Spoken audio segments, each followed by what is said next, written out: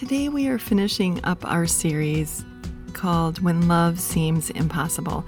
And today's episode is about loving our children when they don't seem very lovable. Hey, it's Amber Elby Swenson, wife, mother, worrier, overthinker, type A, holding on to God and His promises to get me through the day.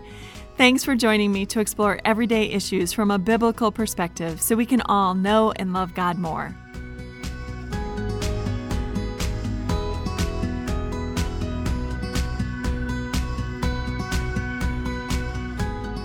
If you have a cuddly little baby in your arms right now, you probably think this is a crazy thing to say. But if you've been a parent for any amount of time, you usually have figured out that our children are not all snuggles and gurgles and coos and smiles. They come with plenty of problems because they're sinful just as we are. And so it usually doesn't take too long before we come into one of those hiccups of parenting. It might be a toddler who refuses to stay in bed, or even a baby who's colicky, or a school-age child who has decided that they no longer want to go to school, or they don't like their teacher, or they're not getting along with a friend, or whatever. So all throughout our parenting experience, we're going to run into tough spots when it's kind of hard to love your child. And it's just a difficult season to get through. So I'm going to give you 4 tips today for getting through the hard parts of parenting. Tip number 1, we have to remember to pray. And sometimes I think when we are so overwhelmed with the situation at hand, whatever it is, we forget to do this, and this is the most important thing. We want to bring God into our dilemmas, into our difficult seasons. And we want to keep in mind a couple of different things. Yes, of course, we want to pray for the circumstances. If your child is sick, or if they're being bullied at school, or if they're failing a class, you definitely want to pray for the circumstances. But we don't want to just pray for the circumstances. We also want to pray for our child's heart. Most important is that we pray that they love and follow the Lord. That is way, way more important than any of the circumstances they're going to face. But we want to pray that their heart is tuned to God's word and that they have a heart that cares about others. When a child is being bullied, we want to pray that they learn how to stick up for themselves and defend themselves, and also learn how to forgive. If we're having problems with a child who is really not following the rules or being mean to other kids, we want to pray and ask God to get rid of that spirit of rebellion in them. Just normal everyday prayers for our children are things like keep their hearts from being swept up in foolishness or from being caught up in worldly things. We can pray for our children to find godly spouses, to be part of God's church all the days of their life, to not wander away from the truth. So many things that we can pray for our children.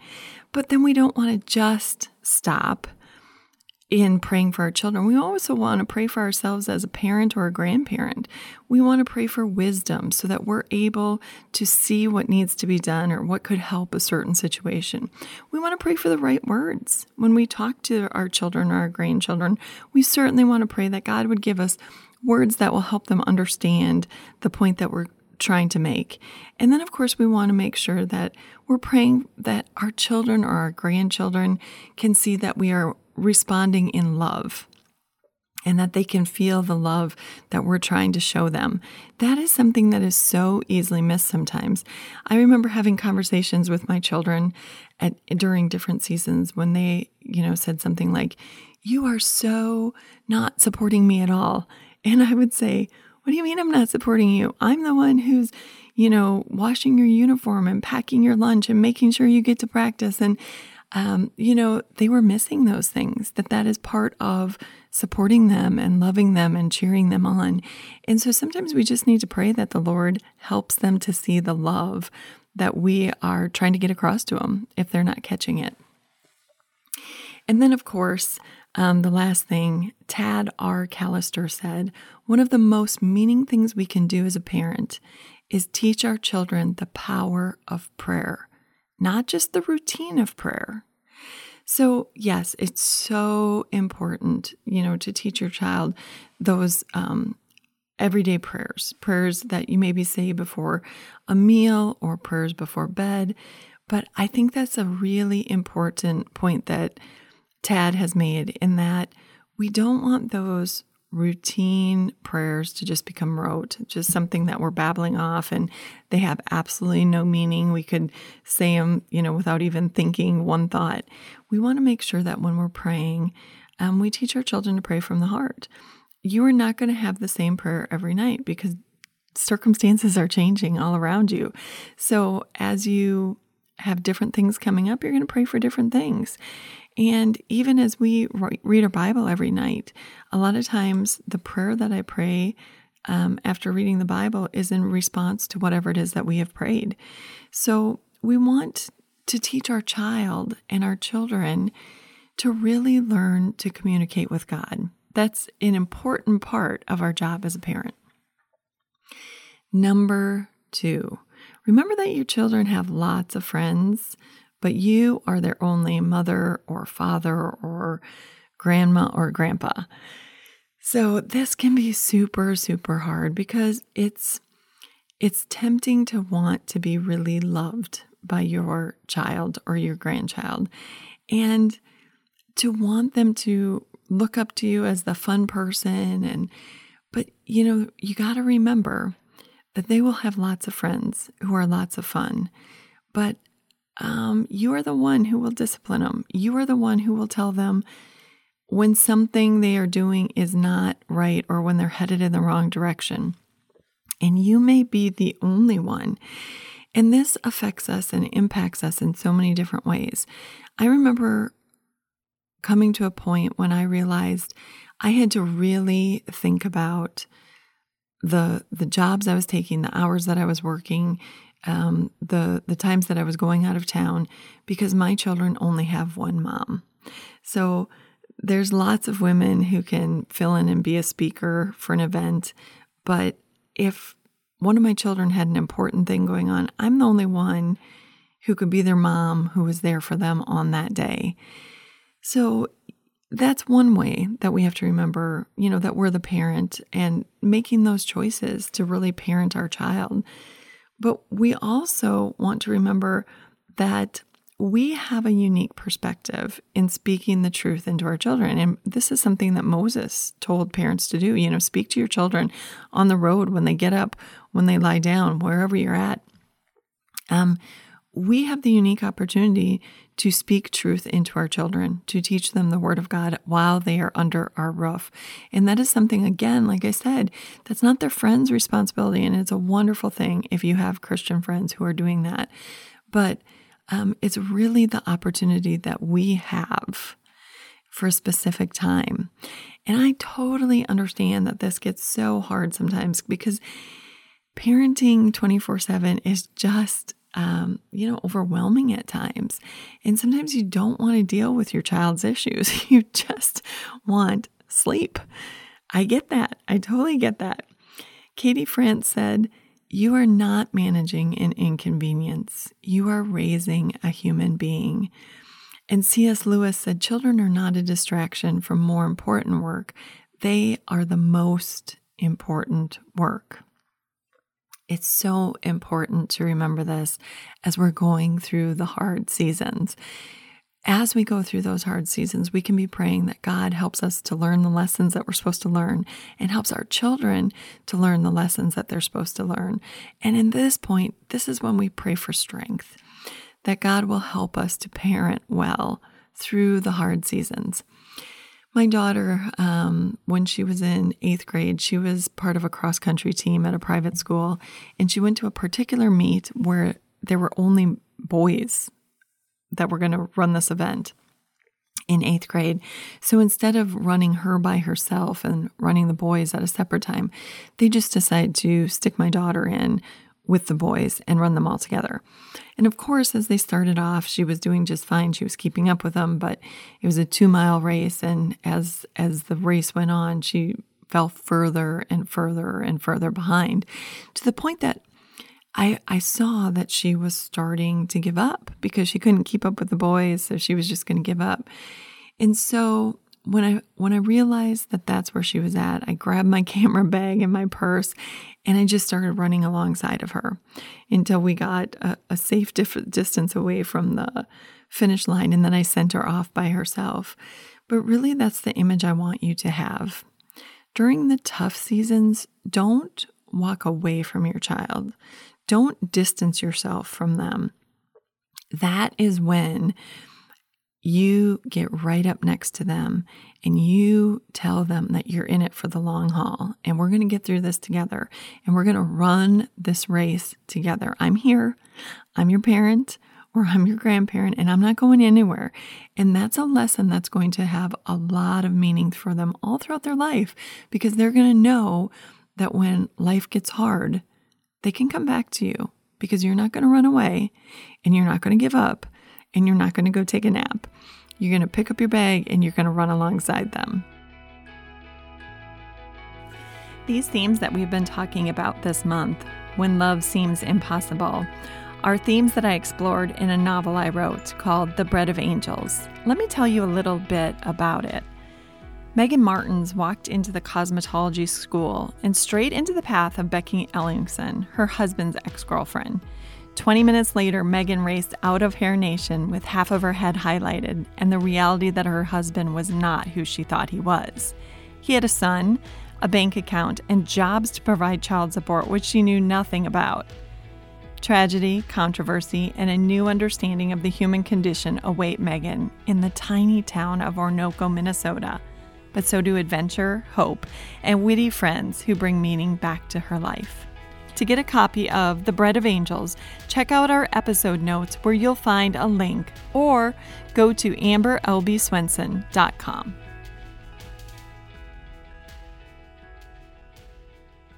Number 3, let your child fail. This is such an important lesson that we have to teach our children.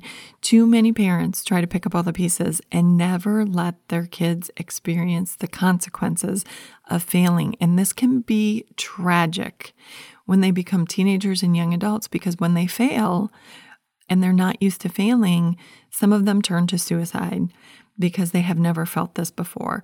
So our job is to teach our children how to fail and what to do when we fail. Talk through the consequences. What happened that led to this failure? Did you fail a test? Okay, did you study for it? How much did you study for it? Did you not understand what was going to be on the test? What could you have done different?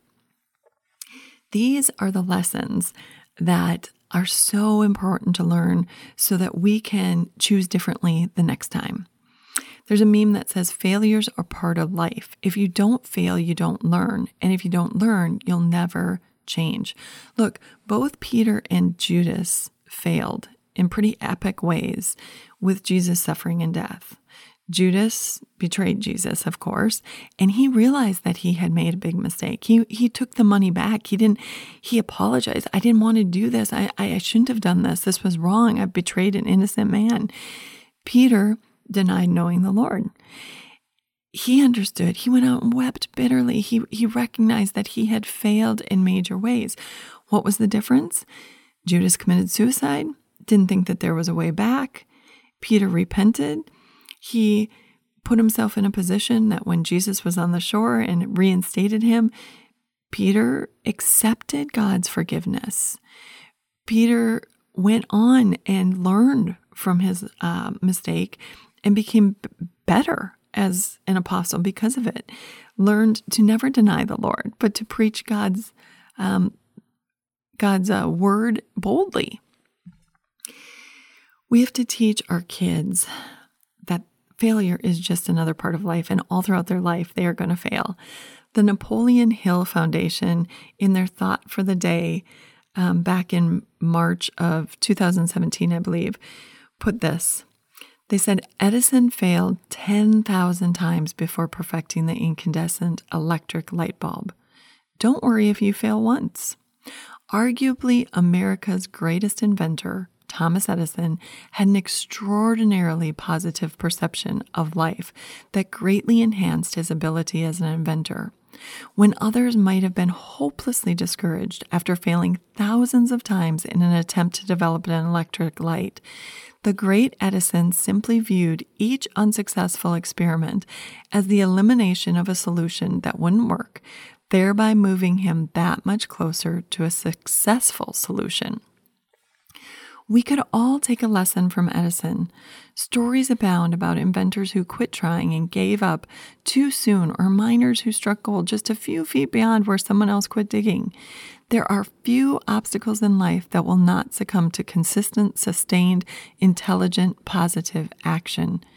When you are discouraged after you've failed at something, remember Edison's 10,000 failures before he arrived at the solution that forever changed the world. This is so huge. We have to teach our children how to fail and what to do afterwards. And number 4, don't hesitate to get help. We need our Christian friends.